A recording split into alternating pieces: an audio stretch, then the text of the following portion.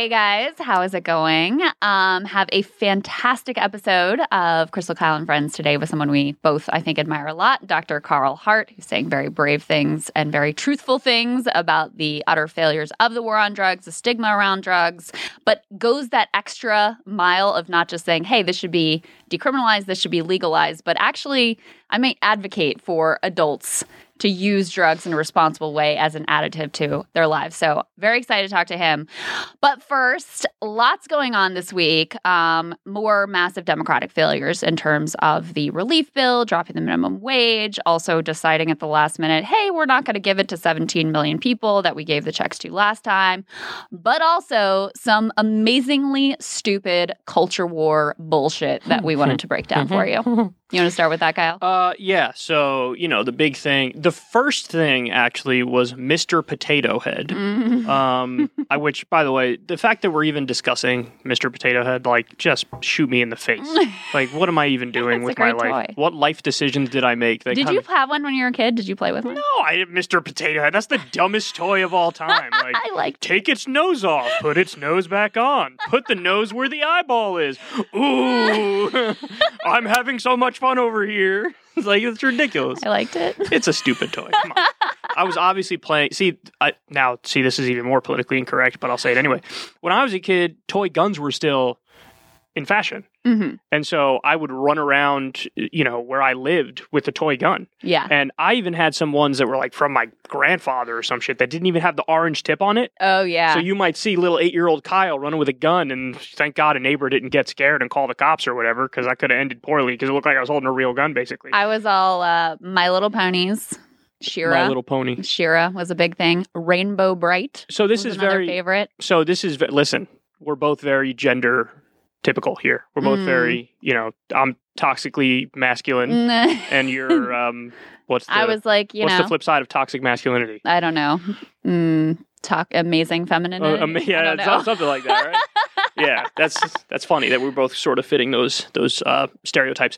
Anyway, so Mr. Potato Head, they changed the name from Mr. Potato Head to Potato Head. How could they? Yeah, so conservatives lost it, and then the response from Democrats and liberals was to say how awesome it is that it's Potato Head. And listen, my take on this, and then there's the Dr. Seuss thing, which we could talk about as well. Yeah. But my take on this whole thing is I don't want to take the culture war bait. I just want to remove myself from all the culture war stuff because it is bait. And the whole point of the culture war, whether it's brought up by the media or brought up by politicians, the whole point of it is talk about this shit and talk about this shit all day long as I run out the back door with all the money and I rig the system and there's immense corruption and, billionaires will keep getting richer and corporations will keep getting richer and I'm going to keep shipping your jobs overseas and I'm going to keep lowering your wages and all that shit. So I view the whole thing as a tedious distraction. And so that's what pisses me off about it. Basically, I really do have the enlightened centrist position on this, where my view is, if you're talking about this a lot on either side, go fuck yourself. Right. Go fuck yourself. Yeah. Don't, if you're the company that changed it from Mr. Potato Head to Potato Head, sort of fuck you. Nobody was asking for that.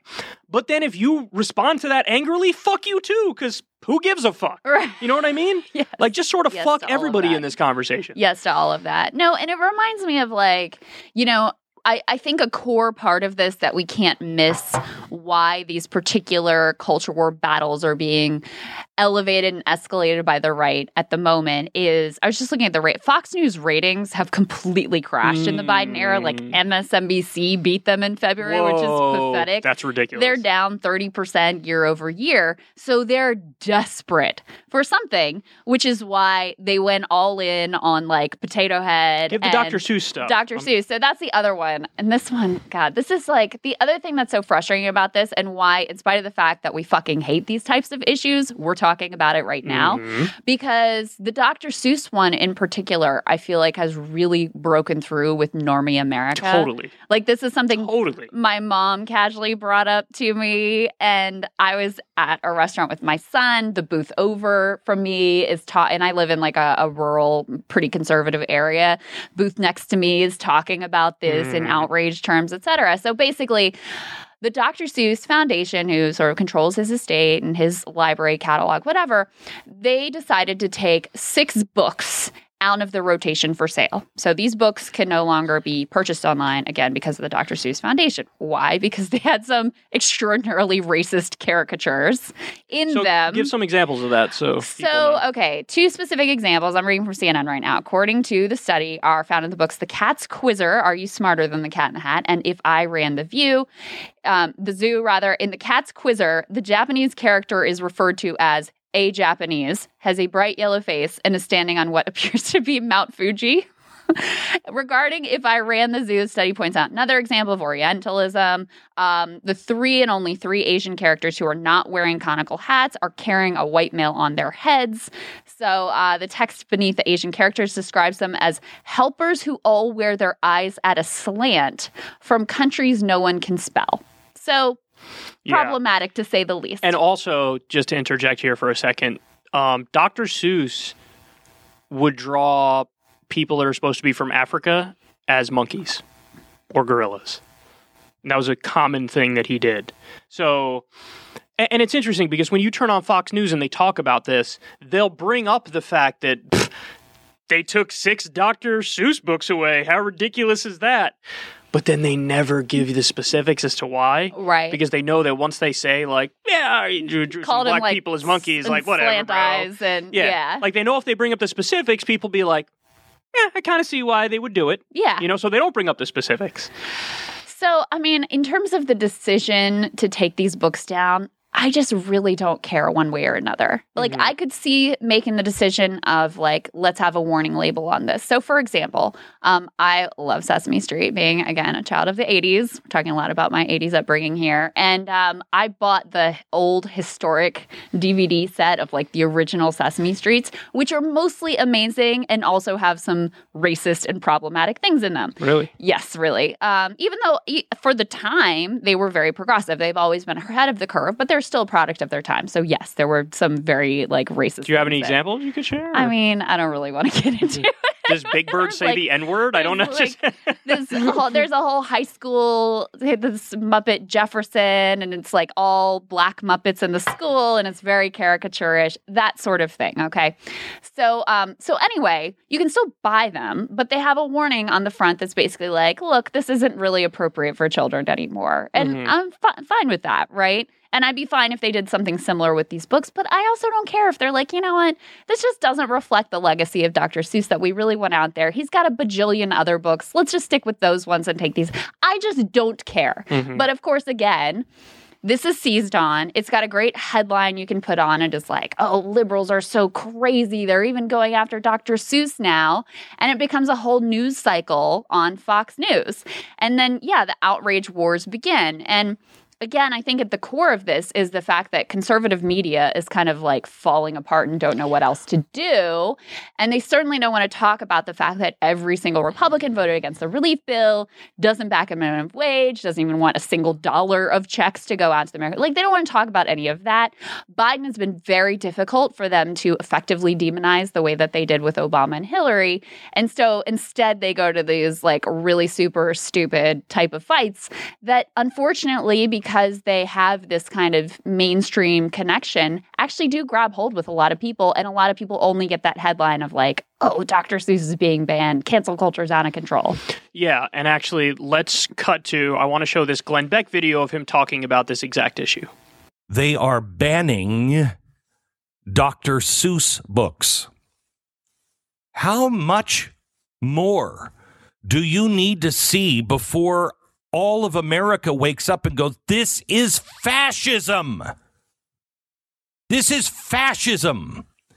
You don't destroy books. What is wrong with us, America? Go out and buy those books today. Find out if you can get them. Buy Mr. and Mrs. Potato Head. Because it's the end of an era. It is the end of freedom in America. So fascism. Yes, it's fascism for Dr. Seuss Enterprises, the company, to decide to stop selling 6 of about 40 Dr. Seuss books. That's fine. And by the way, the hilarious response here is that all the conservatives are rushing out to buy the book. The company that they're buying the books from is the same company that made the decision. So, like, you're punishing the people by rewarding them. You're giving them a tremendous amount of money over at Dr. Seuss Enterprises. They couldn't have drawn this up better as a plan. Yeah, I was just going to look. The top books on Amazon right now, it's like number 1 through 32 or something are all Dr. Seuss books because of exactly this thing, this like conservative backlash. And yeah, it's silly because they made the decision. The exact people that they think they're protesting are also the people that they're enriching. And by the way, Kevin McCarthy went on the floor of the House and said that the Democrats are outlawing Dr. Seuss. There isn't a single Democratic politician that had Dickie McGee's axe to do with any of this. I'm sure most of them just kind of wish it would go away, actually. Exactly. They'd rather they have their own ways of like covering for their failures. Like with the Neera Tanden debate, it's like, oh, she's a trailblazing woman. That's their way of covering for their failures is a lot of times. I mean, they've got their own culture war issues right now. But I do feel like the right is at the moment leaning super hard into the culture war because they got nothing else. Literally nothing else. So all they have is the culture war, and when you lean into the culture war stuff, you can convince people at home, like your mom, not throw your mom under the bus, but this issue landed with your mom. She's like, well, what the hell is this? Right. And she's a teacher, by the way, a children's preschool teacher. And if you make the connection between that and the Democrats, then people think, they're ridiculous. They're Democrats. ridiculous. Yeah. And you don't want to look into it further. But anyway, to state my position, it's very similar to your position. Listen, if I'm at the company, Dr. Seuss, am I going to vote for let's change the books? I'm actually not, because nobody was asking for it. Nobody was asking for it. Nobody was thinking about it. You know, were they problematic? Were those things problematic? Absolutely. But they were made in a previous generation. It is what it is. Like, we can go back and change everything in the historical record to be politically correct by 2021 standards, but that's just a waste of time. Like, yeah, we get it. Today, somebody wouldn't make those books, but at the time they did make those books. So if I have a vote and I'm in the room, I'm saying, I'm not really in favor of changing it. Having said that, if they do vote to change it, I'm like, okay, I totally get it. It's not a big deal. Yeah, whatever. No big deal either way. Which gets to my overall point on all of these culture war issues. My point is always the same. Sort of fuck you if you have a really hard opinion on it in either direction.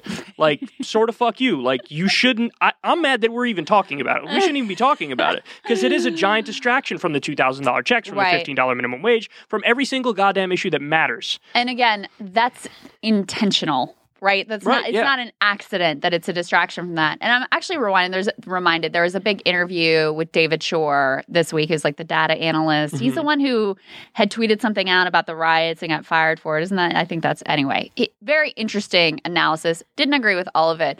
But one of the cases that he made that I do agree with is, in certain ways, Donald Trump was bad for the Republican Party because he's unpopular, right? He just lost the presidency, he lost the House, he lost the Senate, et cetera. But in one very specific way, he was good for them, which is that he was basically the king of the culture war and came to basically embody the culture war in and of himself. Mm-hmm. And that type of polarization is part of why you've seen somewhat of a lessening of actually racial polarization and more of a increase in education polarization around these culture war issues. And because of that, because you have more non-college voters of all races flowing into the Republican Party, they happen to be very geographically, politically convenient, obviously in terms of the Electoral College, but also in terms of being able to win the House, being able to win the Senate ultimately. So he helped to exacerbate the structural advantages that Republicans already had by dividing everybody around these like cultural lines. So yeah, when you look at CPAC and you look at Fox News and you look at Glenn Beck and Kevin McCarthy on the floor of the House, and you see that they're going all in on these issues, that's not an accident. This is their affirmative political strategy. Because if you are talking about the minimum wage or the relief checks or healthcare or any of these broad majoritarian economic issues, Democrats are popular on them. Overwhelmingly, the Democratic position is way more popular. And by the way, if you're polarized along those economic lines, then you're going to be polarized in a way that is more beneficial to Democrats, where those working class people start to move back into the Democratic Party because they align with them more there. So essentially what Trump did is you had a lot of especially more conservative Black and brown voters who were with the Democratic Party for historical reasons or for economic reasons. And because they used these cultural issues and made Trump a cultural issue himself, you saw some bleed of those groups into the Republican Party where they align more culturally with them. So I think the bottom line is these culture war issues are the GOP. That's basically all they are right now. And that's their strategy. And in a lot of places, it will actually be successful. Well, yes, it's very likely to be successful, at least to an extent, because Democrats are dipshits and they don't know how to handle this stuff. They don't know how to respond in an effective and efficient way. But it certainly doesn't have to be the end all be all. And it doesn't have to be a winner for them. It's only a winner for them because Democrats are beyond pathetic. But as you're talking there, hit me, it's the exact same concept as Thomas Frank's What's the Matter with Kansas? Because yes, that's true. It's what he was describing at the time. I think it was early 2000s, right? It's virtue signaling around religion and abortion and prayer in school and linking with people at that cultural level and that social issues level to then sneak in the back door with the corporate agenda and the corruption. Yeah. Right? And it's the exact same thing here, except now it's being weaponized in a more modern way where it's not necessarily religious. It's around culture and tradition. And the idea is like, well, if you're attacking Dr. Seuss, is there anything that cancel culture won't come and take from you? It's the modern iteration of like the whole Merry Christmas debate. Of course, it's like the exact same thing, cultural signaling. And also what I wanted to say about Trump is that hate is a powerful thing. And the ace up his sleeve that Trump has, which Democrats have not caught on to this yet at all, is that Trump sort of hates everybody and everything, and he's got a general vibe of like, go fuck yourself. Like his whole demeanor and aura is like, I don't care, go fuck yourself. And for people, if Trump hates who you hate, that makes you like him more. Well, it's actually not just does he hate the people I hate, it's do they hate him back? Like, I always think that the most appealing thing about Trump is the way that he makes some of the worst people lose their shit. Like, that is actually, it is kind of satisfying to watch when, like, the people in the media that are liars and shameless and that you hate when they're, like, tearing their hair out and melting down. Of course, the dirty secret is nobody was better for their bottom line and their careers than Trump. And that's the real thing is all these people that he hated and that hated him right back, they also had this incredibly mutually beneficial relationship where they benefited more from him than perhaps anybody else. But that was, when we talk about, okay, what he ran on in 2016 and completely failed to deliver on any of the like vaguely populist things that he talked about, but he did deliver on this promise of like this sort of cultural grievance, a very dismissive term, but that central promise of like, I'm going to make you culturally relevant and I'm going to drive these people, I'm going to piss in the punch bowl and I'm going to drive them fucking crazy. He delivered on that beyond anyone's wildest beliefs. Well, I mean, yes, he baits people into being the worst versions of themselves.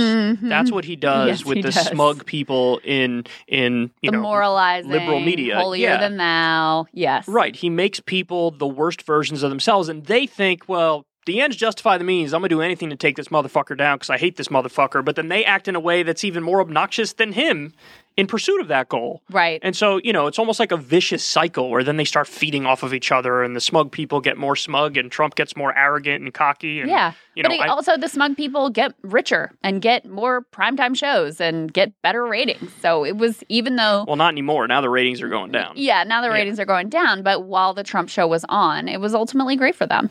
That's right. And so there's this guy by the name of Tom Norton. He's running for Congress in Michigan. And I had to share this with everybody because I really do think this sums up this whole conversation, this whole debate in a nutshell here. So he tweeted, "The government cannot take my Goya beans, my Mr. Potato Head, my Dr. Seuss books, or my AR-15. Come and take it. This is America. I'll eat my green eggs and ham on Christmas in my pickup truck if I want to. Enough cancel culture.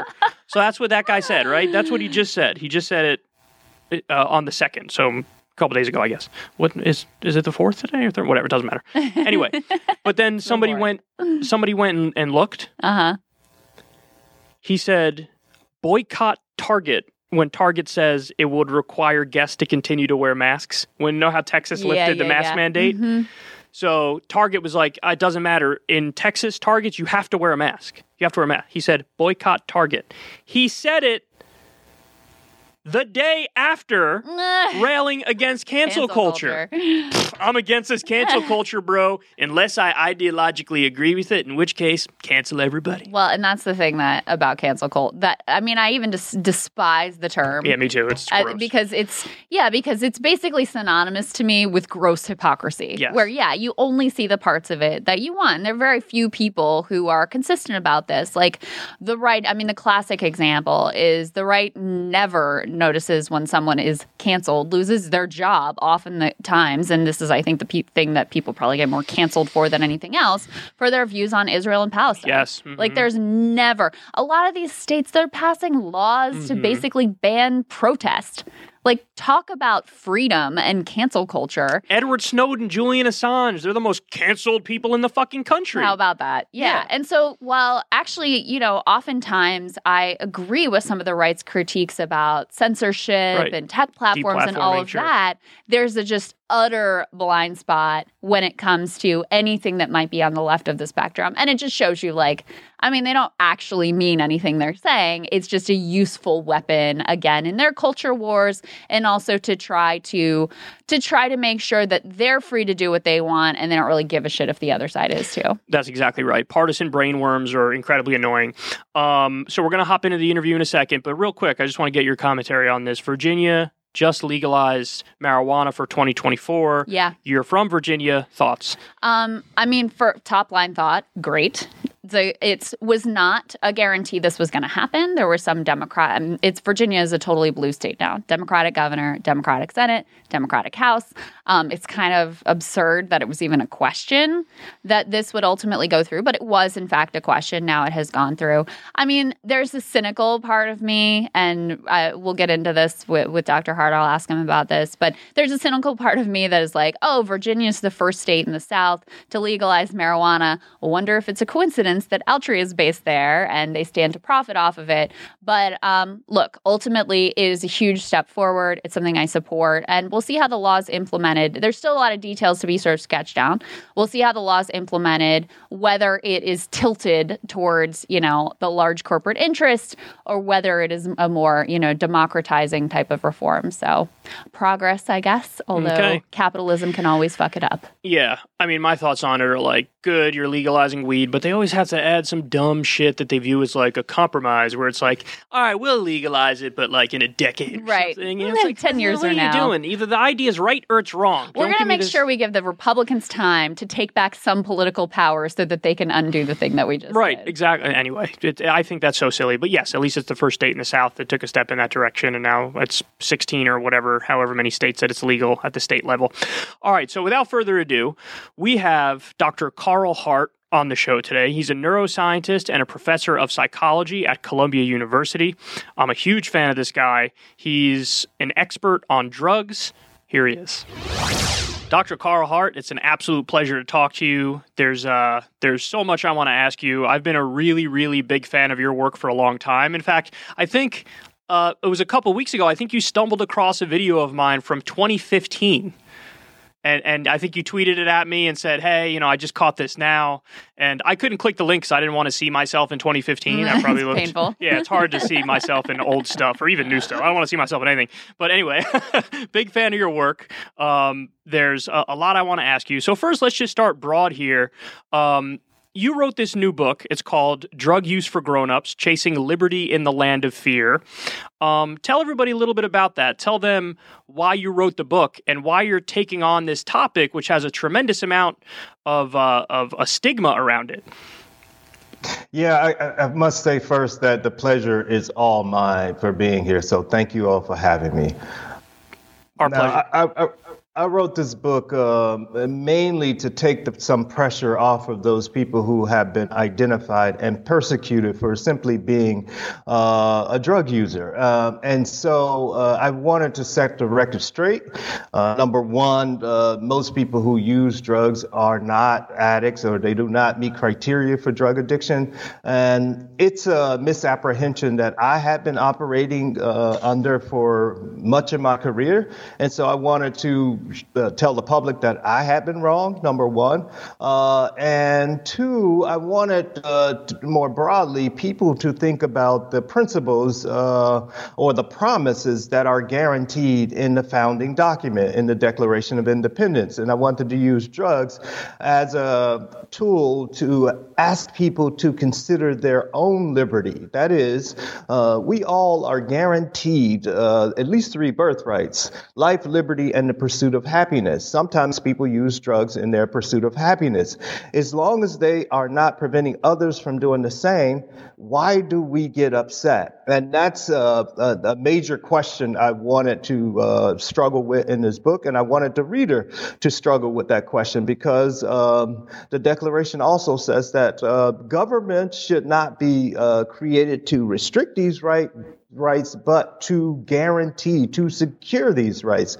And I think most Americans don't even understand what the Declaration of Independence is, what promises are laid out, and what it means to be an American. So I hope this book helps in this pursuit.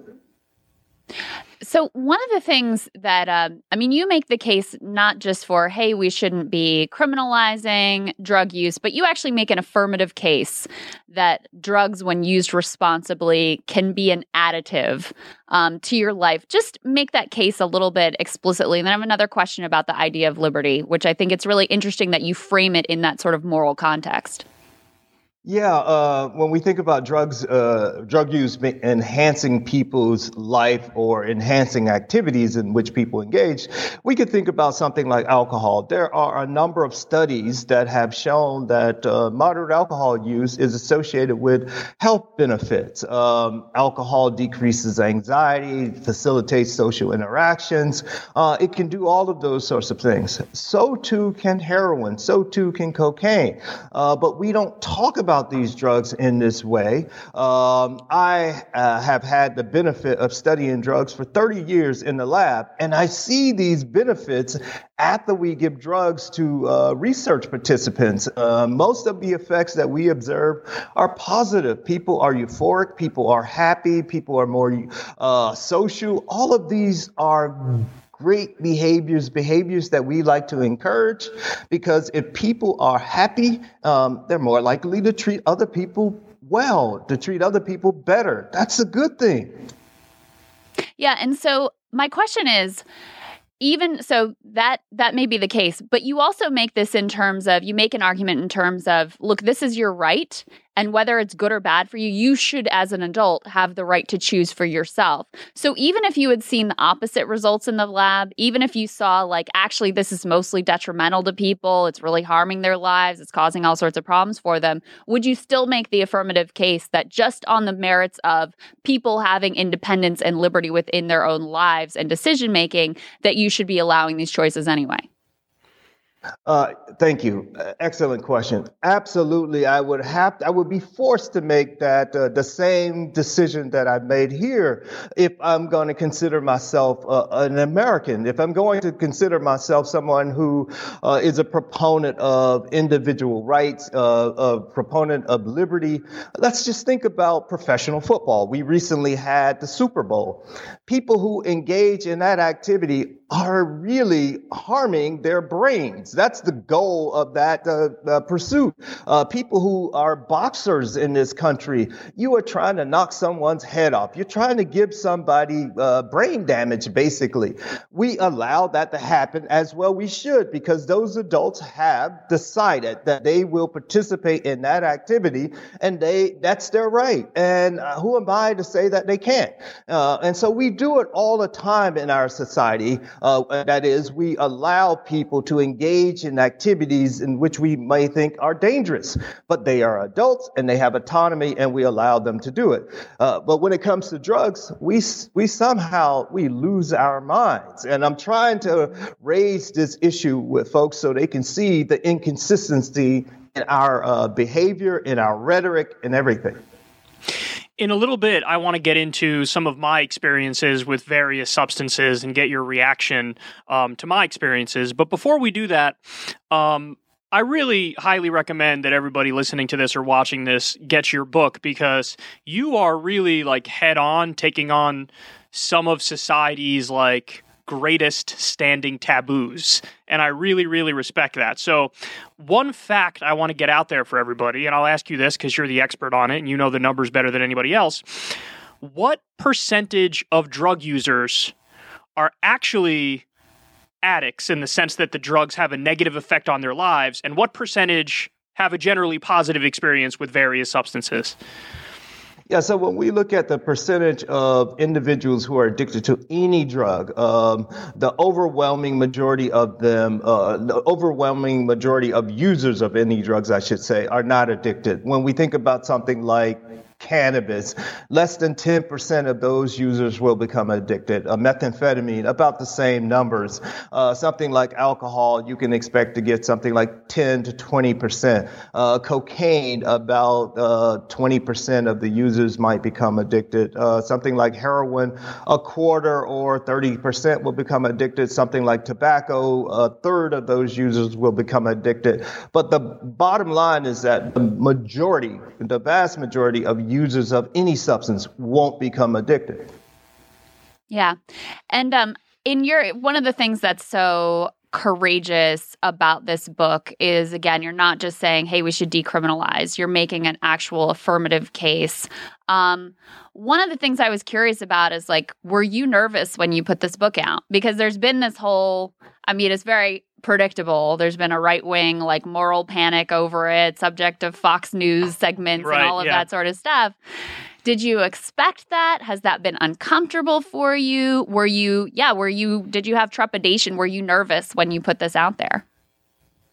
I talk about this. I had been in the closet for a number of years. I've been a coward because of some of the pressure that you lay out. But I kind of expected it, of course, but you never tolerate it, particularly when it is baseless and when the claims are baseless. But one of the things I didn't expect as much is that I didn't expect criticism from a small but vociferous segment of the Black community who are so-called progressives. They don't like this position either, in part because some are moralist. And people also talk about drug addiction and addiction causing all this ravage in their communities. And that's why I originally started to study drugs in the first place. But they misattribute what's actually going on. It's not a drug problem. It's a problem of lack of employment, lack of education, lack of resources, our old faux racial discrimination. It's all of these sorts of things, but it's easy to scapegoat drugs. And so that's what we've done as a nation. We just scapegoat drugs for our problems. So I have, there's a friend of mine who's a doctor, and his dad is a doctor as well. And he's actually like a well-known, I guess, somewhat famous doctor within doctor circles. And he traveled to France to give a speech one time, because that's one of the things he does. He gives speeches to other doctors. And he told us a story about how after one of his lectures, there was a group of French doctors who came up to him and casually floated the idea in the same way that, if you were with us, Dr. Hart, I'd ask you, hey, you want to grab a beer after this? They asked him, hey, you want to do some heroin with us?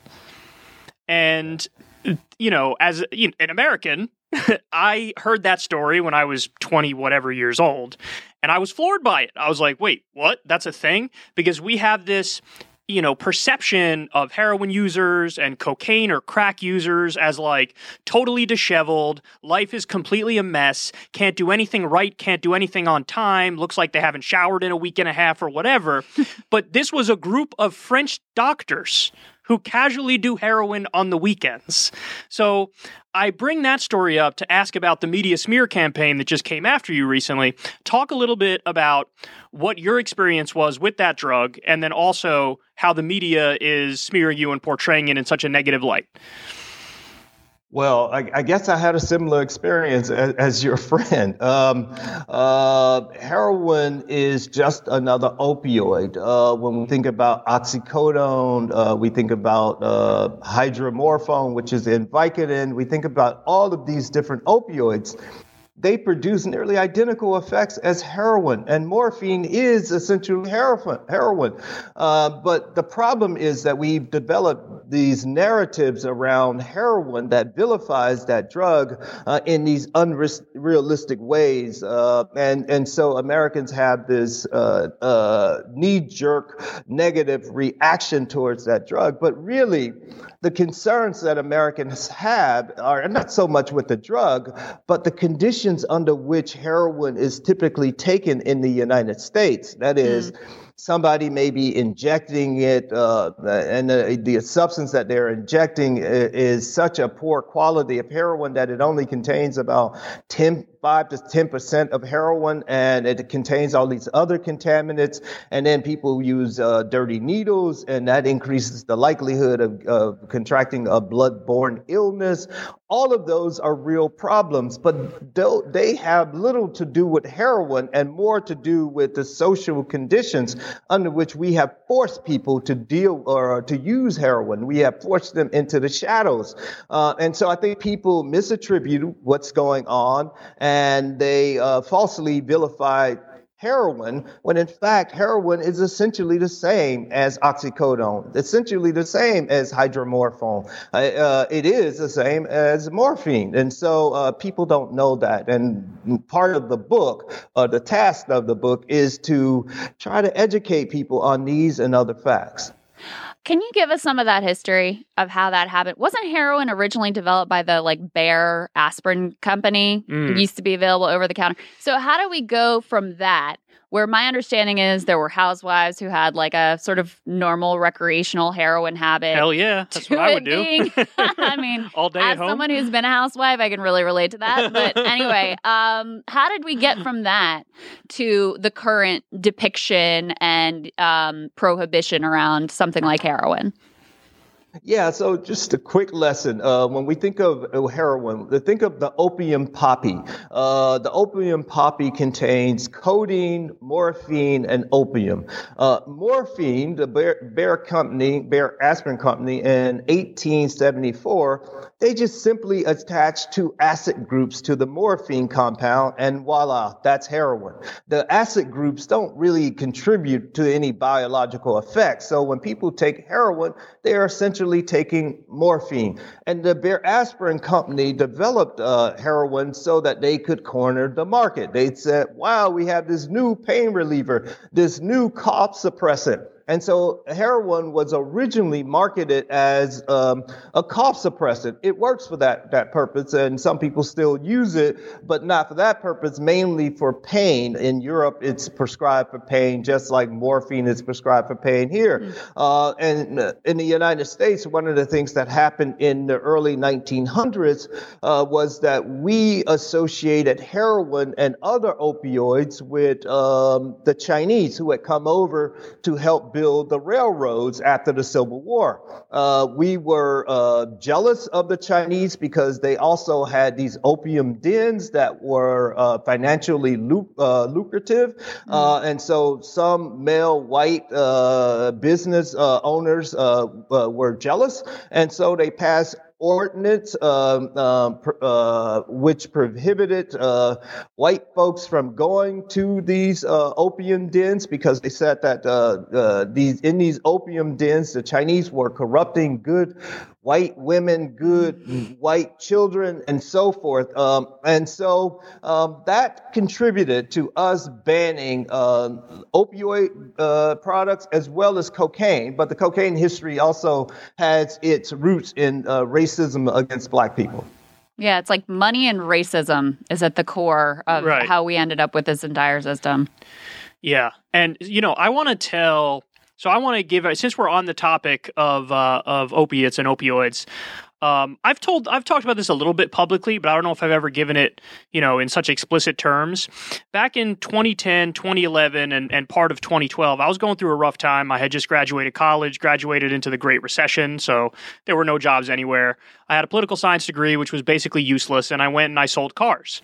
And as I was a car salesman, I think I had this sense of existential dread that overcame me of am I going to be stuck doing this forever? And I wasn't happy. If you asked me at the time, I probably would have lied and been like, yeah, I'm all right. But deep down, I wasn't happy. And then on top of that, in 2011, my father passed away from lung cancer. So it was a very, very tough time for me. And I would be lying if I didn't say that taking substances actually helped me get through it. And it eased a lot of the burden and a lot of the pain and a lot of existential dread to the point where I was, as I was selling cars, what I would do is I would have a couple Percocet in the morning, and that would sort of get me through the day. And at night I would, this one probably wasn't as smart because whenever you mix substances, that's when it gets really questionable. But at the end of the day, I'd have a Four Loko or something, which is basically like crack cocaine in a can, really. So, but anyway, I tell that story because it would have been a lot harder to get through that time if I didn't have a substance that sort of gave me a sense of relief and made me feel happier. And what I found is that it actually made me better at my job, and it made me better at communicating with people, and it got me out of my own head, and it was a social lubricant, as you kind of alluded to before talking about alcohol. And I feel like that's a side of the equation that's just never discussed. Whenever people talk about these things, somebody would tell the story I just told, and it would end with oh, then I had to go to rehab, and I had all these troubles, and it made my life worse. No, I'm an example of I was able to keep everything under control. And if anything, the drug use helped me. Thank you for sharing that story. That's one of the things that I ask people to do is come out of the closet about your positive drug experiences, especially if you are middle class, you're doing well, you're contributing to the society. We just don't hear those stories in our films, in our culture. Your experience with opioids are consistent with the literature. There is a growing literature now that shows that opioids are effective antidepressants. In Europe, they have been seeing this sort of thing for more than 20 years. And so you're spot on. The vast majority of drug effects are positive, but the way we talk about it in this society, it would be like when we talk about cars, that we only talk about car accidents. So can you imagine if you were trying to find some information on cars and the only thing you could find information on are car crashes and how to repair car crashes? That's what we're doing with drugs, and that's inappropriate, and that's what I'm trying to raise in the book. Do you feel an obligation to highlight more of the positive side of the drug use because the negative side is so overcovered? So it's like you want to focus just on the positive part. I don't want to say to the exclusion of the negative possibilities of addiction and, the overdose deaths and all of that we've seen, especially as troubled and sick as our society is today. Do you feel like your role in this is to really sort of add that piece of the picture that is basically absent everywhere else? Yeah, Crystal, you raise a really good point here because one of the things that happened when I was writing this book, I was trying to write a book about joy and pleasure and happiness and those sorts of things, but I kept getting sidetracked or pushback from my editor saying, don't forget to talk about the opioid crises here. It's peppered throughout every chapter. And so the book certainly contains a lot of information about how we deal with the current opioid situation, more so than I had originally intended. So that's certainly there. But I don't think I can actually talk enough about the positive effects because the negative effects have been so disproportionately presented in the sort of popular media that one would be hard pressed to overstate the positive effects of drug use. That's an almost impossible task. You have a phrase that I absolutely love. It's psychedelic exceptionalism. I heard you talk about this, and that really struck home with me because what I've encountered talking to a number of people is that there are certain substances that now make the cut for polite society, or to not polite society, but a certain segment of society that's broader than, you and I, in that we're like sort of tolerant of all drug use. But when it comes to psychedelics, like, shrooms or whatever, and then when it comes to marijuana, we're at a point now in society where they're starting to make the cut more, and they're viewed in a similar category to alcohol or like close to alcohol, and that it's kind of socially accepted. But what I respect about what you're doing is you're like, actually, no, throw cocaine in there, throw heroin in there, throw the other ones in there. And I say that because now this is just me, and I get that it varies person to person, but in my experience, I actually don't have a positive reaction to marijuana. Marijuana is mildly psychedelic, but it does make me feel extremely paranoid. And I've never even tried psychedelic substances, and I think that's just because I view myself as a little borderline anyway, and I don't want to take a substance that, gives me a bad trip or whatever. But talk a little bit about that, about psychedelic exceptionalism and how certain substances are beginning to get more accepted while others are still completely have a stigma attached to them. Wow, Cal, you are truly my brother because you and I, we have similar sort of experience with these substances. I feel similarly about you on these sort of things because with marijuana, I have, it's not my favorite psychoactive substance, but, to each his own. I feel like you in many respects. My concern that I raise in the book about psychedelic exceptionalism is that we have articulate middle-class folks who are now out of the closet about their psychedelic use. Psilocybin, ayahuasca, or DMT, and a number of other drugs that are classified as psychedelics.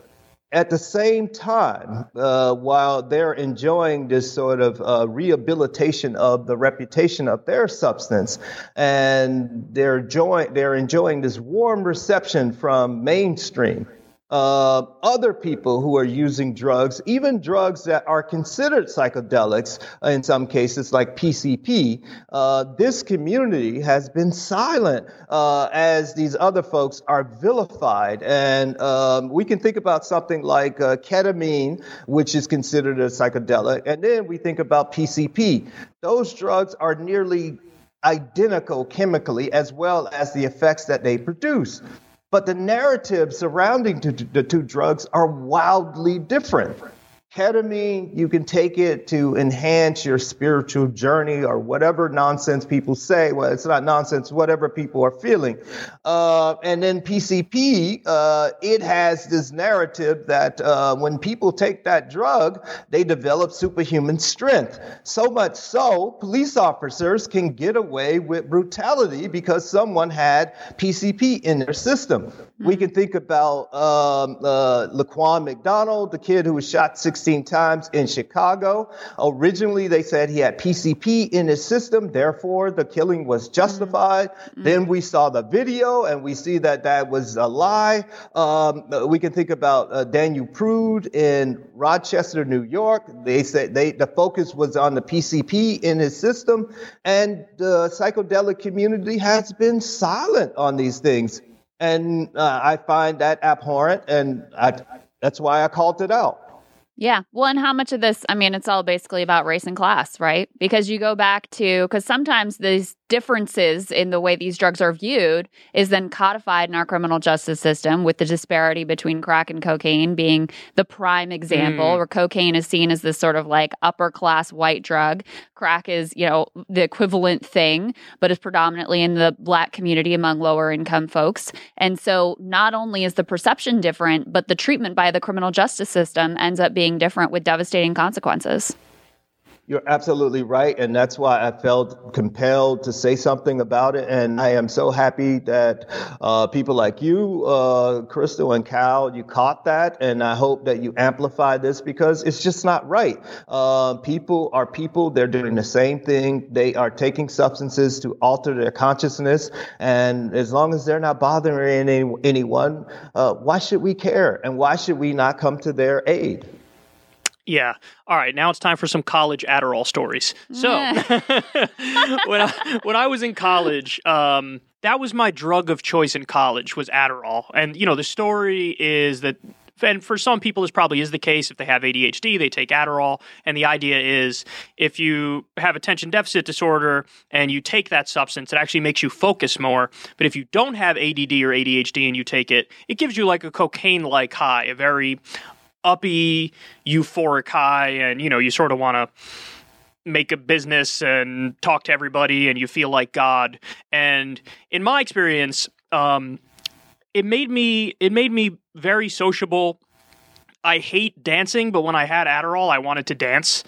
Very kind of a funny reaction, if you ask me. But what's interesting is that reaction that I had in college. It's almost like as I grew more, it's like I outgrew the preference for that sort of a high. Is that a thing? Like, does that happen with some people or what? Of course, we mature, and the effects that we seek, they are altered over time. We could think about people who may do MDMA, which is an amphetamine, just like Adderall. You can think about when you were younger, some people wanted to be out in the clubs dancing when they had their MDMA. As they get older, they would much prefer to be with their significant other and sharing intimate moments, as opposed to being in crowds of strangers. That changes over time, and that's just a part of human development. So give us a little bit of Dr. Carl Hart's beginner's guide to drug use. Like, if you were teaching a course that's like, here's what's out there, here's how it will make you feel, here's what you need to know, here's what to be careful with, what are some of the things that you would say? Yeah, and so in chapter 3, this is the beginner's guide, where I talk about the most important things for newbies or people who are just beginning. The most important things is for people to understand dose. If you're a novice, whatever you're taking, start off with smaller doses. Make sure you take these drugs in a comfortable environment that's not going to be anxiety provoking. And most important, however, is that you actually are taking what you think you have. Unfortunately, in the United States, we don't have this thing called drug checking, where you can submit small samples of your substance and then you get a chemical printout, a readout, what's contained in the substance, and then you can decide whether or not to take it based on whether there are adulterants or contaminants. So the most important thing is to make sure you know what you have, because oftentimes people get substances that they don't know what's contained in the substance, and it might contain a contaminant. Another sort of thing is that if you are a novice, you probably don't want to start off by shooting drugs in your vein with a needle. That's not the smartest thing to do as a novice. People who inject intravenously, they typically have more experience, they know what they're doing, and hopefully they have clean works or clean needles, clean syringes, to decrease the likelihood of contracting a bloodborne illness. Also, smoking, the same sort of thing. Typically, novice don't really want want to smoke because when you smoke or inject a drug intravenously, it dumps a whole lot into your bloodstream, and so you get this sort of a rush or this immediate rapid effect that you might not be prepared for. But novices also take cannabis orally sometimes, and they don't feel the effect for 45 minutes, an hour, 90 minutes later. So before feeling the effects, sometimes they put too much in their gut.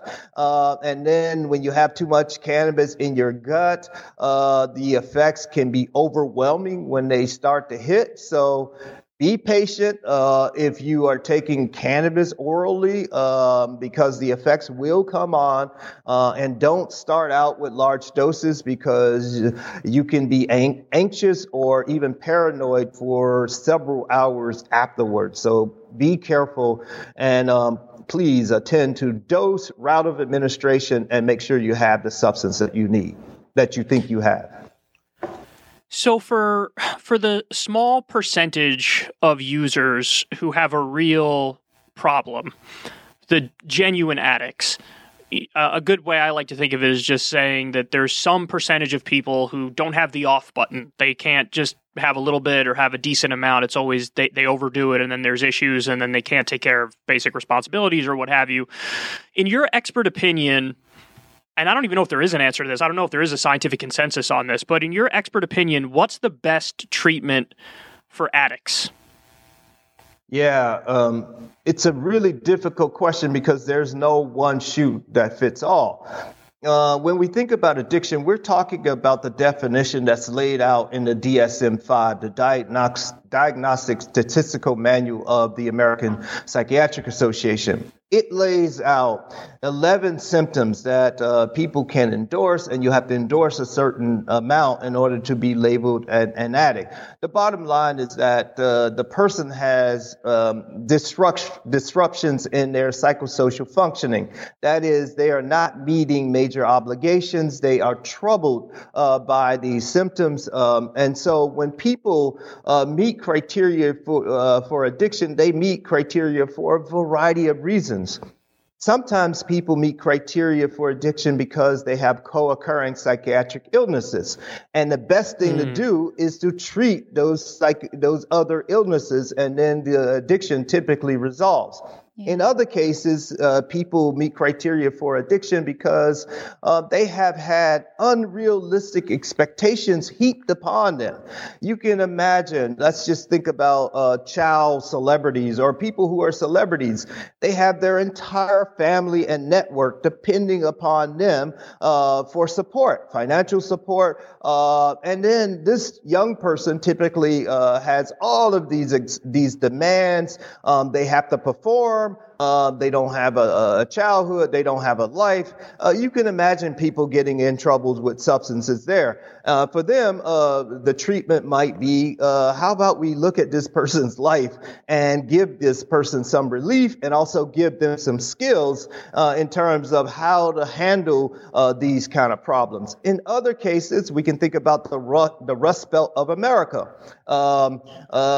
For the past 20, 30 years or so, factories like GM and other factories have left the Rust Belt for other countries for cheaper labor. But the people who were in those communities where they were making middle-class livings, where they were somebody in their communities, they no longer have those jobs, those good paying jobs. And you can see how some of those people might get in trouble with not only drugs, but with other things. The way to solve those people's problems, of course, is how about we bring back jobs that pay a decent living? How about we make sure that those folks, children, are able to get an education? They have health care. All of these are reasons for why people may meet criteria for addiction, but it's incumbent upon us who are trying to treat addiction to make sure that we carefully examine the individual and their environment. You made a really great point there that I just want to highlight for everybody, because this never occurred to me, but when I heard you say it, I had a light bulb moment. You said that with a lot of people who have this issue, there's oftentimes other underlying mental health problems. So if you see somebody on the street, heroin addict, crack addict, whatever it may be, you scratch beneath the surface and you can find out this person's actually paranoid schizophrenic and it's untreated. And so if you treat the paranoid schizophrenia, you realize very quickly, perhaps the drug use wasn't even the real issue here. It was, it was just incidental that the person happened to use drugs. And I also like that you highlighted there's basically no clean answer on these things, and you have to take it on a case-by-case basis. And it reminded me of a couple things I've heard. One of them, a friend of mine, his father had an addiction issue. At one point it was pills, and another time it was alcohol. And the thing that ended up working for him was that he agreed to take a pill every morning. And it's a pill that if you drink alcohol when you're on the pill, you get violently sick and you throw up. So it's like a negative reinforcement type approach to it. And for whatever reason, that ended up working with him specifically. And then another idea I heard that I thought was interesting is that I just heard of this now. I mean, I'm 32. I probably should have heard of this earlier, but am I 32 or 33? Anyway, it's this new idea where am I? Yes. Okay. I don't even know. I don't even know when I was born, Dr. Hart. It's this idea where somebody you trust can actually control your intake of the substance. So you entrust in somebody, you can control how much I have.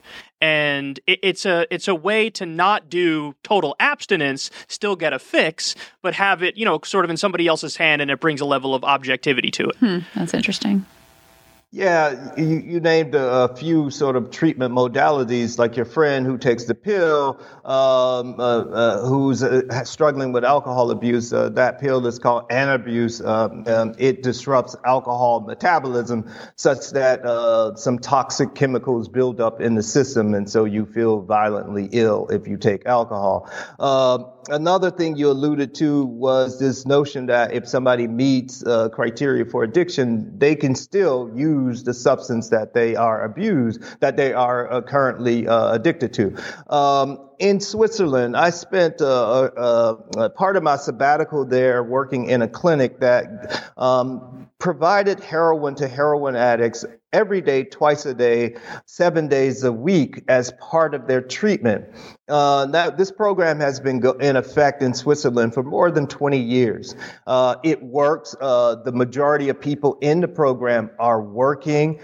They are happy. They all have housing because it's in Switzerland. And so it tells us that the major culprit here is not heroin, because these people are still on heroin and they are productive members of their society, and they're happy because their government provides the substance to them as part of their treatment, along with other sort of treatment therapies, like they have a psychiatrist, they have a psychologist, they have an internist, they have a social worker, they have a wide range of professionals on their treatment team. And this works. We haven't had such a commitment here in the United States. Yeah. Have you ever had a moment where you thought, you know what, this substance is this isn't working for me, or I'm getting a little too into this substance? Like, have you ever had a moment where you needed to recalibrate or worried about developing an issue? I have that moment all the time when I do something like alcohol. I don't do alcohol as much as I get older. The effects, the after effects are just too much for me as I get older. But I am always cognizant of what I'm doing, because you can imagine somebody like me developing an addiction. People would love to make fun of me for that sort of thing. And so I am one of the most anal retentive people you want to meet. And so I have to work out every day. I have to do all of these sorts of things to make sure that I take care of myself, and to make sure that I am not the reason that people say, you see, drugs are so awful, and you're awful. And so I don't want to be a representative who is embarrassing other people. Is there a genetic predisposition to liking certain substances and disliking others? And is there a genetic predisposition to addiction?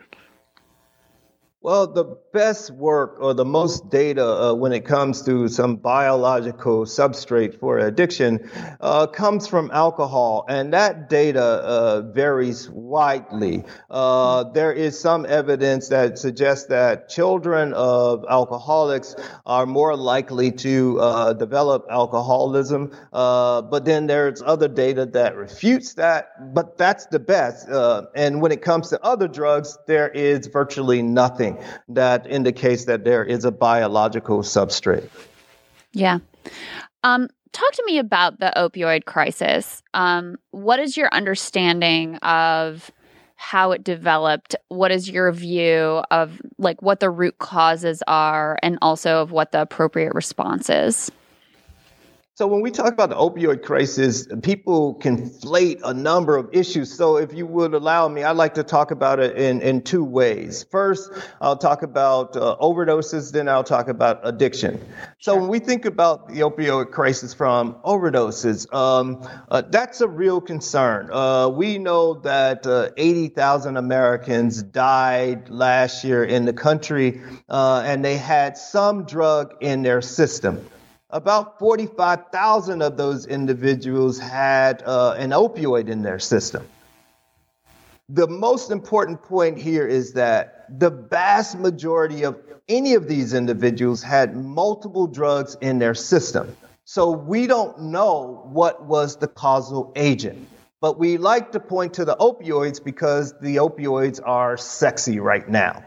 Whether or not the opioids actually caused the deaths, I don't know, nor do the people who did the death investigation, in part because the people who are doing death investigations, well, the majority of the death investigations in this country are not qualified. They're mainly coroners, and coroners, the only sort of qualification that they need is a high school diploma and a few hours of course in death investigation. And death investigations are not uniform throughout the country. And in some cases, they don't even need to do a biological assay to call it an opioid-related overdose. And so that's a major problem when we're trying to figure out what's going on. But what we do know is that when you combine opioids with another sedative, like alcohol, a benzodiazepine like Xanax, or an antihistamine like promethazine, it increases the likelihood of respiratory depression. And that can lead to death, of course. And so, since we know that, we should be telling the population, if you're going to use opioids, especially if you're a novice, don't combine it with another sedative because it increases the likelihood of respiratory depression. Another thing that we know is that a large percentage of these opioid-related deaths are due to the fact that people receive tainted drug, a drug that's tainted with something like fentanyl or a fentanyl analog, when they were expecting to get something like oxycodone or heroin. When you take too much fentanyl, thinking that it's oxycodone alone or heroin alone, that can lead to death. That's easy to solve. All we need to do is have these drug checking facilities where people can submit small samples of their substance and get a chemical printout. If the substance contains a contaminant, don't take it, and they will know that. We do this in Spain. We do this in the Netherlands. They do it in Austria, but we don't do it here. And so the opioid crisis, as it relates to overdoses, can easily be solved if we were not moralists, of course. Yeah. Now, when we think about addiction, again, the vast majority of people who use opioids who are prescribed opioids, the vast majority of them, as much as 99%, will never meet criteria for addiction. But there has been this focus on addiction by people who are prescribed opioids, when in fact that is so unlikely. But what it has done is that it has prevented people who are in pain from getting their medications because physicians are afraid to prescribe opioids. As I pointed out earlier, the reasons for addiction have almost nothing to do with the drug itself and all of these other psychosocial functions. And so if we would focus on those issues as opposed to the drugs, we would go a long way in solving this opioid crisis.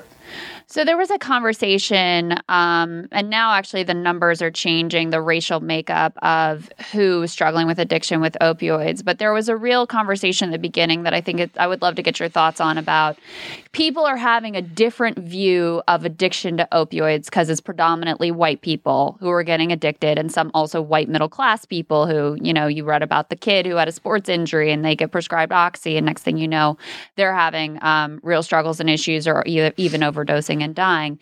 My view was kind of like, it's unfortunate that all addiction issues aren't viewed in a humane way, but I was glad to see at least this one is maybe changing some hearts and minds, even though, yeah, of course, we wish that Black people or lower income people would receive that same sort of compassion. And hopefully this can be the start of that also being applied to other segments of society. What did you make of that whole conversation? Yeah, the conversation is ahistorical, number one. We did exactly the same thing with crack in the 1980s. We had treatment for white users and jail for Black and brown users. It's exactly the same thing. When we look at the opioid sort of situation today, 80% of the people who are sent to jail for opioids are Black and brown people. Wow. By the same token, we are sending other folks to treatment, as well we should, the ones who are having problems. So that's not a commentary on that. But we just need to understand that this isn't new. This is exactly what we did with crack. But the way we talk about it is ahistorical, like we don't always do this. Yeah.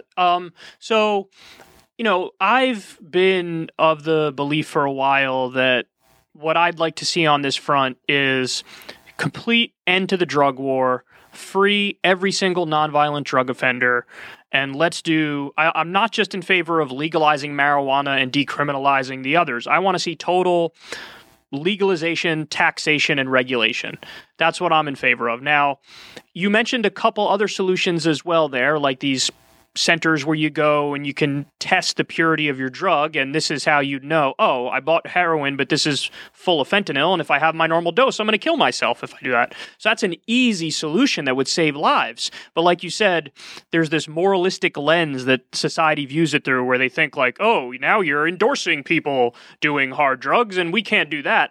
So my question for you is, apart from legalization, taxation, and regulation, what other ideas are there for us to fix a lot of these problems? Yeah, so one of the things that, if you will allow me to address for a second, people have said, well, you should push for decriminalization. Why are you pushing for legalization now? I want to make it clear, when we decriminalize a drug, it does not deal with this issue of contaminants that may be contained in drugs. Right. You're still getting drugs from this illicit source, and people still have an increased likelihood of overdosing. That's number one. And it still does not deal with this issue related to police over-policing certain communities. Mm-hmm. In New York, we decriminalized marijuana in 1977. But you still have police in the city arresting Black and brown people for small amounts of marijuana. Despite the fact that it's decriminalized, police still have the discretion under decriminalization to mess with certain people and not with other people. That's why I am a supporter of legalization, and legalization is consistent with the principles in the founding document of the country. Now, if we are going to have a graduated step towards legalization with decriminalization, that's cool. But we have to make sure that we have those drug checking centers in place. And we need to also make sure that we change the education that we give around drugs. We can no longer talk about drugs in this way that they only produce negative effects. That's just simply not true. And we can no longer talk about people who may choose to engage in substance use as if they are somehow mentally ill, when in fact they are seeking to alter their consciousness. They're seeking to increase pleasure. Nothing's wrong with that. And so we have to make sure we change the way we talk about this subject. And those are the major sort of things that I'd like to see us do.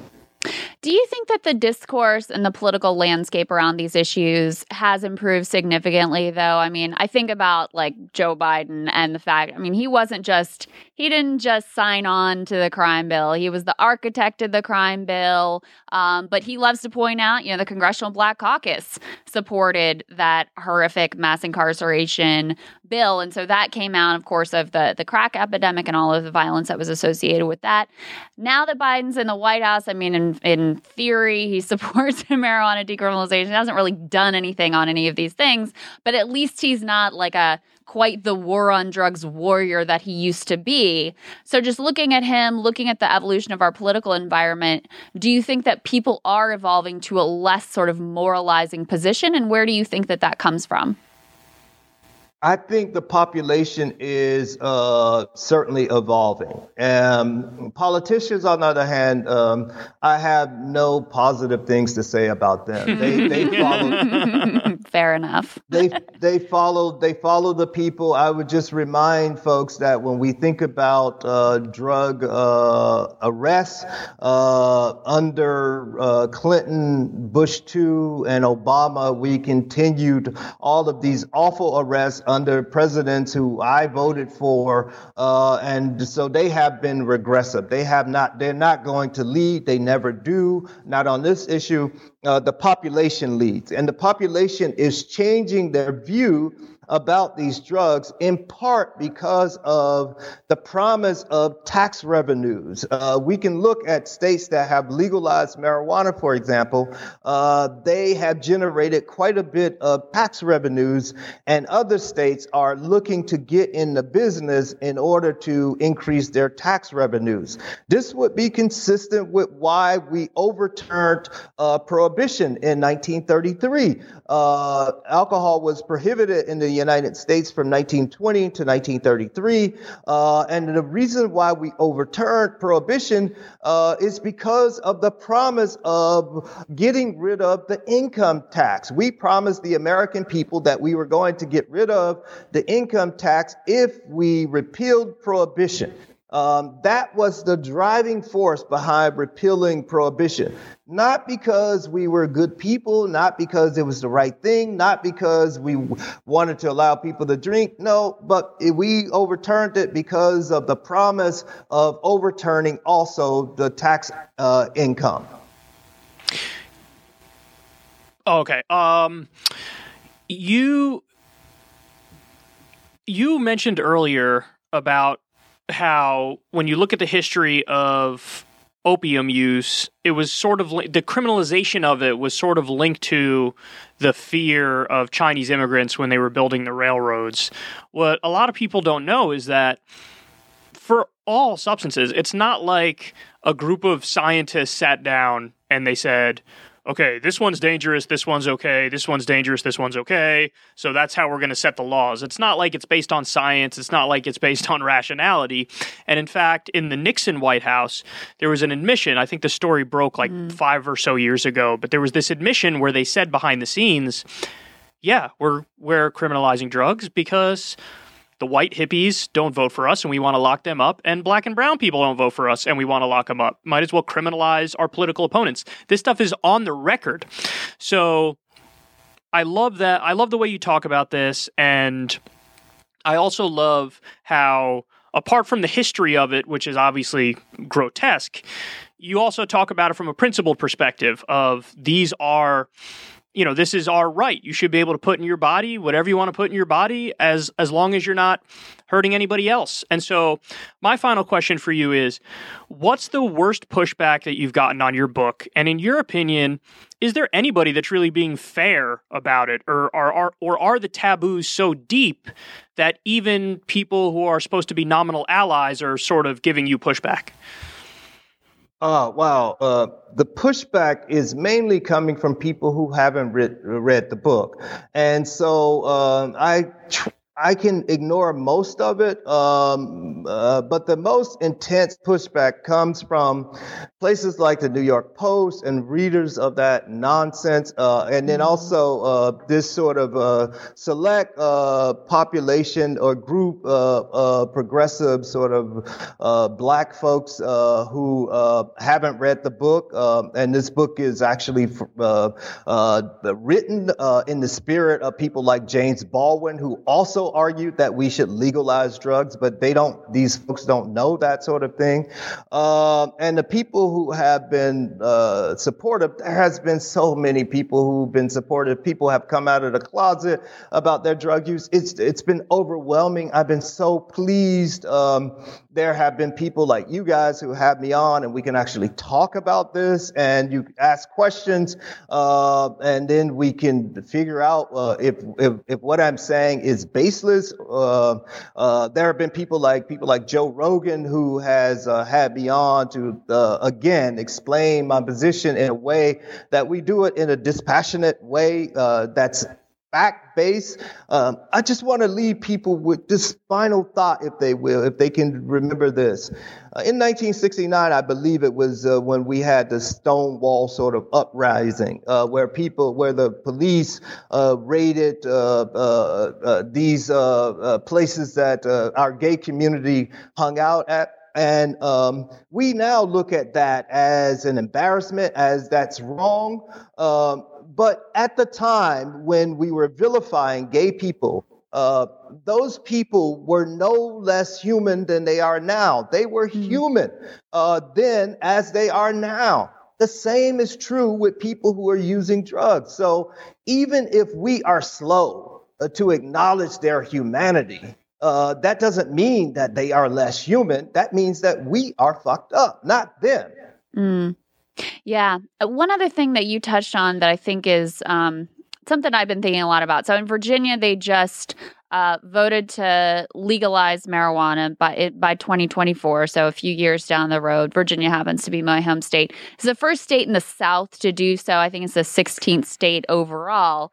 And the cynical part of me, knowing the state, also knows that Altria is based in the state and stands to potentially profit off of marijuana legalization. You were talking about how prohibition ended with alcohol because of money. It wasn't because of morals or people making an argument like you are about liberty or freedom or anything. It was about money.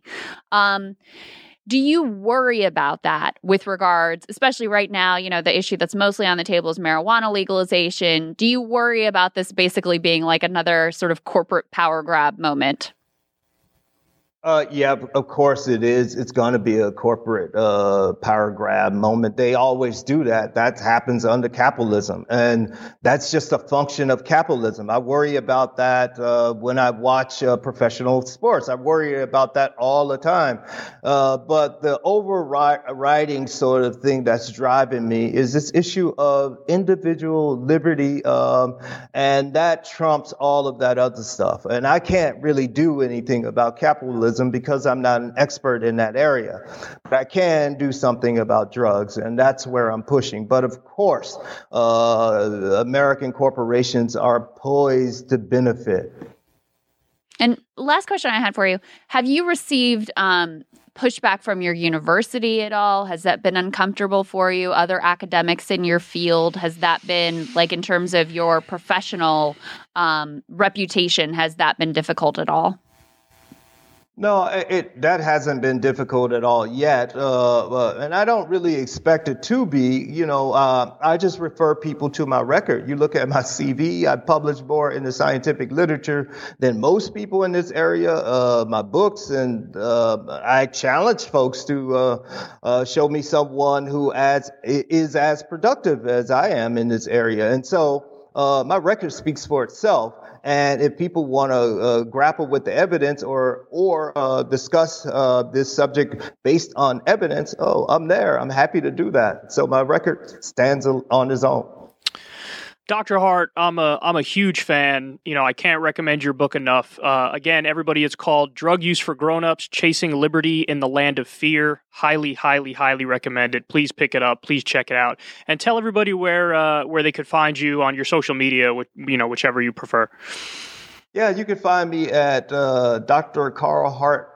That's in Twitter. That's at Dr. Carl Hart. That's Dr. Carl Hart. The same name, carlhart.com on my website, Twitter, Instagram. I'm out there. I'd love to hear from you. Particularly, I'd love to hear your thoughts on the book. Thank you so much for having me. Doctor, it's our pleasure. Thank you for taking the time with us. We really appreciate it. So Dr. Carl Hart, let me tell you, that's a courageous guy. Yeah. To not just be, calling out what is the obvious failure of the war on drugs and the unbelievable negative impacts, the fact that it actually causes addiction and overdose rates to be higher than in other countries that have less prohibition, but to affirmatively making the case like drug use not only should be legal, but can actually be good and oftentimes is good for adults when using responsibly is a very brave position to take. Yeah, the reason why I respect him massively is that he is the only person making that specific case. There are plenty of people out there making the case, like I would argue Joe Rogan makes the case of like, weed is good, psychedelics are good, but here's a group of really bad drugs and don't do those drugs. Right. Like, everybody's got their blind spots of like, not that, not that, not that. And I feel like Dr. Hart makes me feel like I'm not crazy because I've always been of the opinion that, and I've said this to you before, if I'm taking something that brings me up or brings me down, I generally like it. Mm-hmm. The only things I don't like are things that make me talk to Scooby-Doo. Right. Like when I see things that aren't there or feel something that's too overwhelming where I want to tap out of that feeling, I don't like that. So I don't like psychedelic drugs. Even marijuana, which is mildly psychedelic, I dislike. But anything that brings me up or down, I like. And so that means, yeah, there are Adderall is basically a version of freaking methamphetamine. I like it. Percocet is basically like he was saying, or Vicodin or any oxy is sort of a small dose of heroin. I like it. And the fact that like I've had these things and had positive experiences, but 100% of the commentary I've seen my entire life from other people is like, that's bad and that's wrong and it's going to ruin your life and blah, blah, blah, blah, blah. And then along comes this guy who's an expert who's like, actually, you're all full of shit and it's totally fine that you like these substances. That makes me feel good. It's funny the way he came to it, too, because he actually came at it from the place of the moralizing stigma place. And was able, through his research and what he saw in the lab, to question his own assumptions and beliefs, which I think is a very difficult thing to do.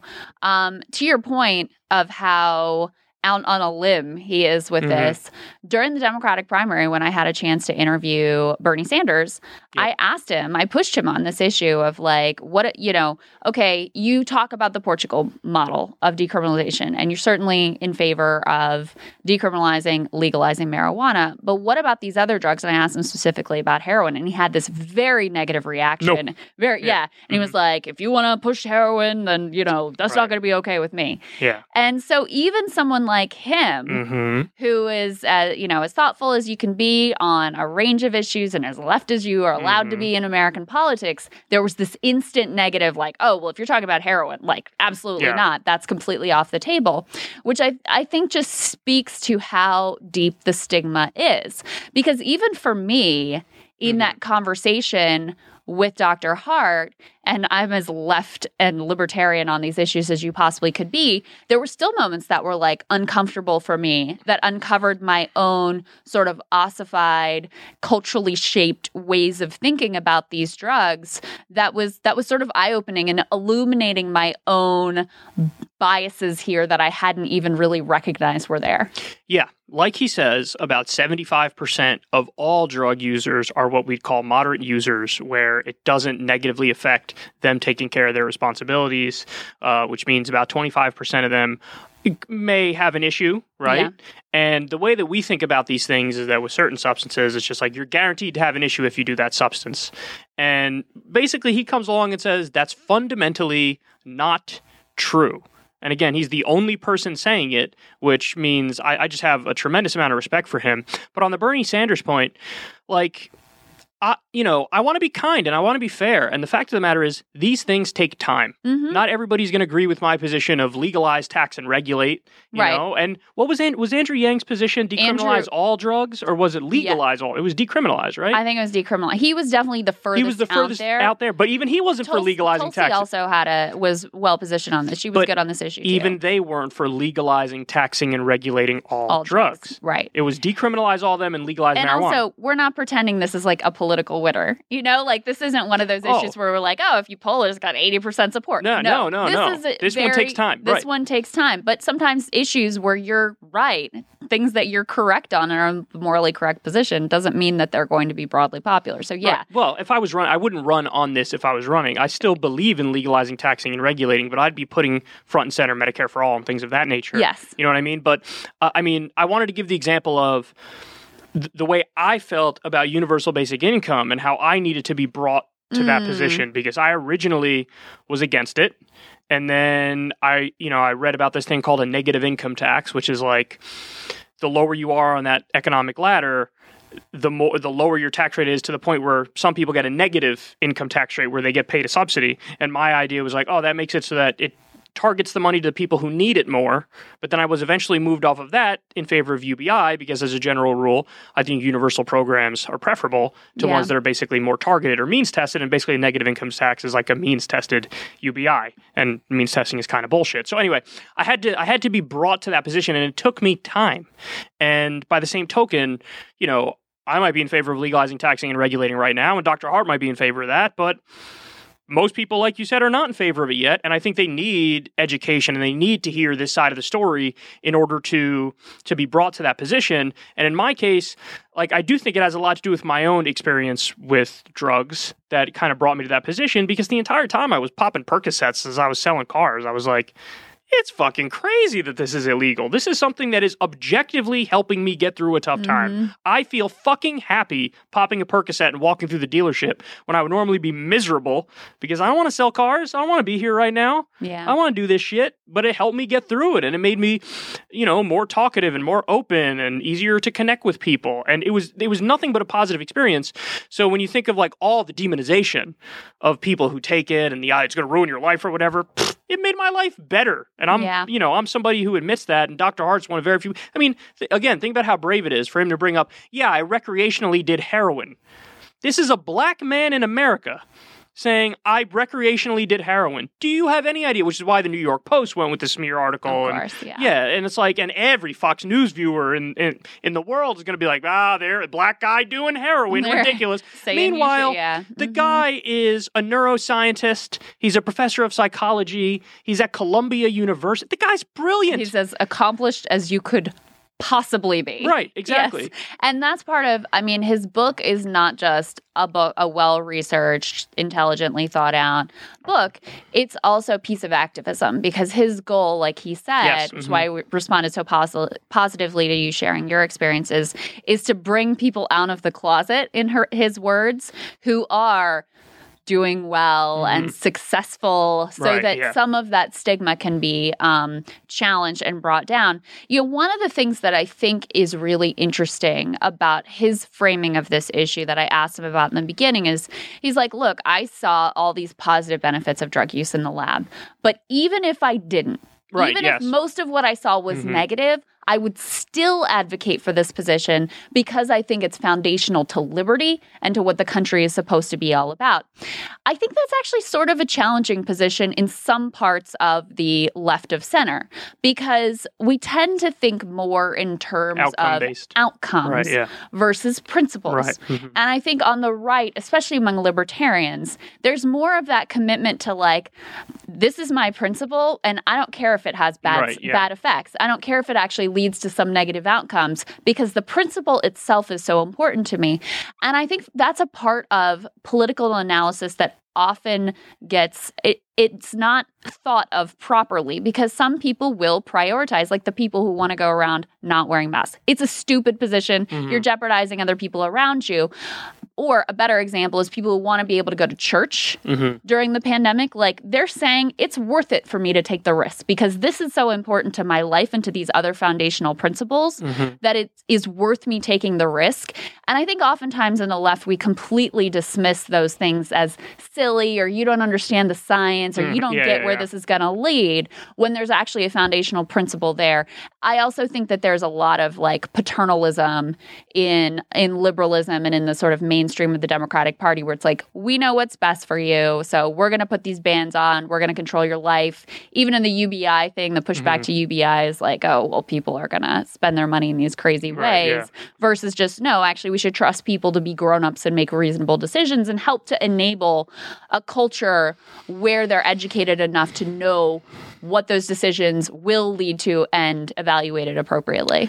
To your point, it's like you hear this oftentimes on a variety of policy issues. You'll hear people ask the question, does it work?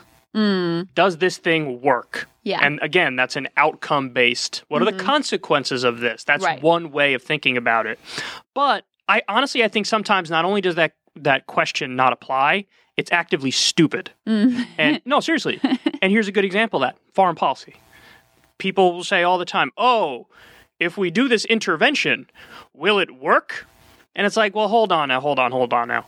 What makes you think we have the right to illegally and offensively bomb Syria, for example, as Biden just did?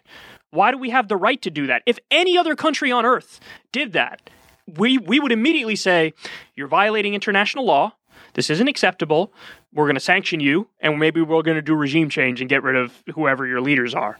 So the issue of like phrase it, does it work? Sometimes that question is dumb, and you have to go back to first principles.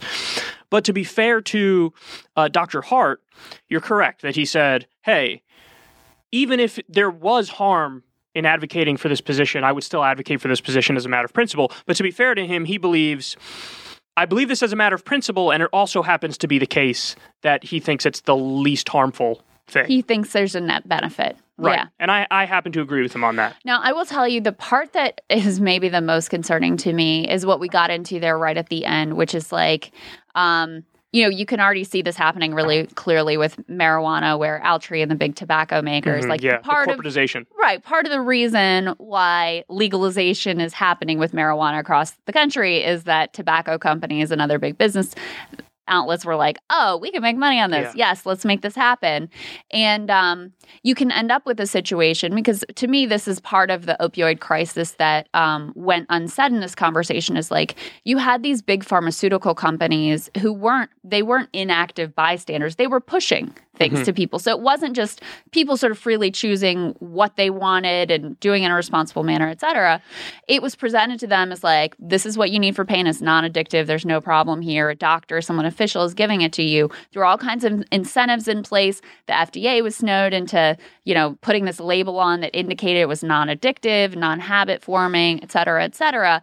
And so I guess that's a part of it that I do worry about, because we see this with something like soda or sugar or tobacco or any product that capitalism has been able to really grab a hold of. It's aggressively marketed. Oftentimes it's marketed to children. So it becomes not so much a system of just freedom, liberty, and choice. It becomes a system where you're being aggressively sold and manipulated into using a product, whether you really want it or need it or not. So my answer to that is that's why regulation is incredibly important, and that's why you can't have a system where we allow fraudulent claims to be made willy-nilly. In the same way that when a pharmaceutical company sells a substance, you've seen the commercials. At the end of the commercials, side effects include diarrhea, your head will fall out your ass, your mom will hate you, and blah, blah, blah, blah, blah. There's a reason we need regulation. Regulation is crucially important, and I'm not, we're not free market anarcho-capitalist libertarians, so we look at it in that way. I will say, to your point, yes, there was a time where that was definitely the case, where it was like a free-for-all. The pill mills in Florida, where they would have is like Xanax and opioids. And yes, you're right. They were manipulating people and pushing the drugs on them, where it's like the pharma companies were your drug dealer, basically. what Dr. Carl Hart was pointing to, and he's actually correct now recently, is that there's been a turn in the other direction where now the societal stigma, because of the opioid crisis, is these things are really bad, don't touch them, and there's all these rules and guidelines, and now doctors are afraid to prescribe opioids even to patients who need them, and they withhold the pills. And so now the pendulum has swung too far in the other direction. But to your broader point about corporatization, of course that's going to be a problem because it's the United States of America. That's probably our number one problem is the corporatization of everything. Yeah. So in the same way that, they'll lie to you and say food X, Y, and Z is healthy when it's packed full of processed sugar and it's terrible for you, they'll lie to you about this stuff too. And I'm reminded of, I think, don't quote me on this, but I think it was in Ohio. They had a direct ballot initiative on legalizing marijuana. But the rule was, it's only like this one or two corporations that can sell it. And that person had political connections to the governor or whatever. John Boehner, right? He's on something. Yeah. I don't remember the details of it, but what ended up happening was it actually went down. They didn't vote for legalizing marijuana because of all the bullshit associated with it. And I remember thinking at the time, this is actually a really difficult question because what do? Do you legalize it with this incredibly corrupt scheme around it and then try to undo the scheme later on, or do you just not legalize it now and try to bring it up again with better terms where it's not corrupt originally? Right. And again, that's to your point of the corporatization of everything. Unfortunately, yes, I do think that that's the way that this is going to unfold, is that you're going to have a lot of corporatization and corruption around the issue as it begins to become more mainstream, and that's what's happening. You said to yourself 16 states or something already legalized marijuana. Yeah. I mean, the ship has sailed. The federal government is mostly hands-off now, and they let the states do what they want on this front, and that's going to lead to a business boom and increased tax revenue. And on the one hand, I'm happy that that's the case because it increases freedom, but on the other hand, like you said, the corporatization and corruption angle of it is horrendous. We wish we could have the substance without all the corruption tied to it. You're creating an entirely new market. Right, yeah. And in doing that, you could create it in a way that didn't lead to Altria and John Boehner and massive corporate interests just taking everything over and making it the same hellscape as all the rest of American capitalism. People who I'm sure are a lot more thoughtful and a lot more well-read than me on this issue have probably thought through what those laws and regulations actually look like. But I do think that's an important piece of this. But, overall, I cannot get over how courageous it is for him to take this position, to come out of the closet, as he said, to try to put it on the mainstream, knowing that he's going to be smeared, knowing that he's going to be attacked, knowing the things. I mean, he came in with his eyes completely open of just how ugly this would be, but also finding a lot of heart in the support that he's gotten from unexpected places as well. I'm a little jealous. Am I courageous? Why aren't you calling me courageous? I told everybody about how I was popping pills. You're fishing for the compliment here. Yeah. You're very courageous, Kyle. Very courageous, it's an honor to sit next to you here. Let's not kid around. When I'm high as balls, fire tweets. Everybody knows No one can disagree with that. Every one of those tweets that everybody loves. You want me to pull some? That's all right. We're good. Don't worry about it. It's okay. It's all right. Every one of those tweets that everybody loves was I was high on something. Are you feeling hungry right now, Kyle? She went there. What the fuck? A little bit. I am not kidding. What if you read some of your old tweets to Dr. Hart? Here's some of the product of the pills. Let me just pull a few of them up here. I mean, listen. If the trend holds true for whatever, I don't know why, but for whatever reason, it makes everybody like me more. I don't know why that is. That makes no sense to me, but that's what's happened every single time. People are so desperate for someone to just be like a normal human being that they're like, oh my God, you're normal. That's amazing. Well, some of them are inspired by Four Loko. Some of them are inspired by Percocet. Some of them are inspired by Adderall. Some of them are inspired by these pink pills that I think were opioids that the business manager at the car dealership stole from his grandma and gave to me. Oh my God. Yeah, no, I'm a gigantic piece of shit. I shouldn't be saying any of this. Courageous, Kyle Kulinski. Very courageous. What can I say? So courageous. Do we have any who do we have on next week? I can't remember. My brain. We don't have anything. Oh, we have an amazing guest next week. We don't have it permanently locked in yet because we've been messing with the schedule a little bit. This is going to be a ridiculous thing to ask in the middle of this segment, but is this the intro or the outro? This is the outro. Okay. We're ending. Okay, so That's all I got. Smooth landing. We really buttoned this up perfectly. Smooth landing. Anyway, I get high a lot. On you. Thanks for watching or listening, guys. And yes, we will have an incredible guest for you next week. Make sure you do all the things. Share this if you like it. Tell other people about it. And enjoy your week. We'll see you next week.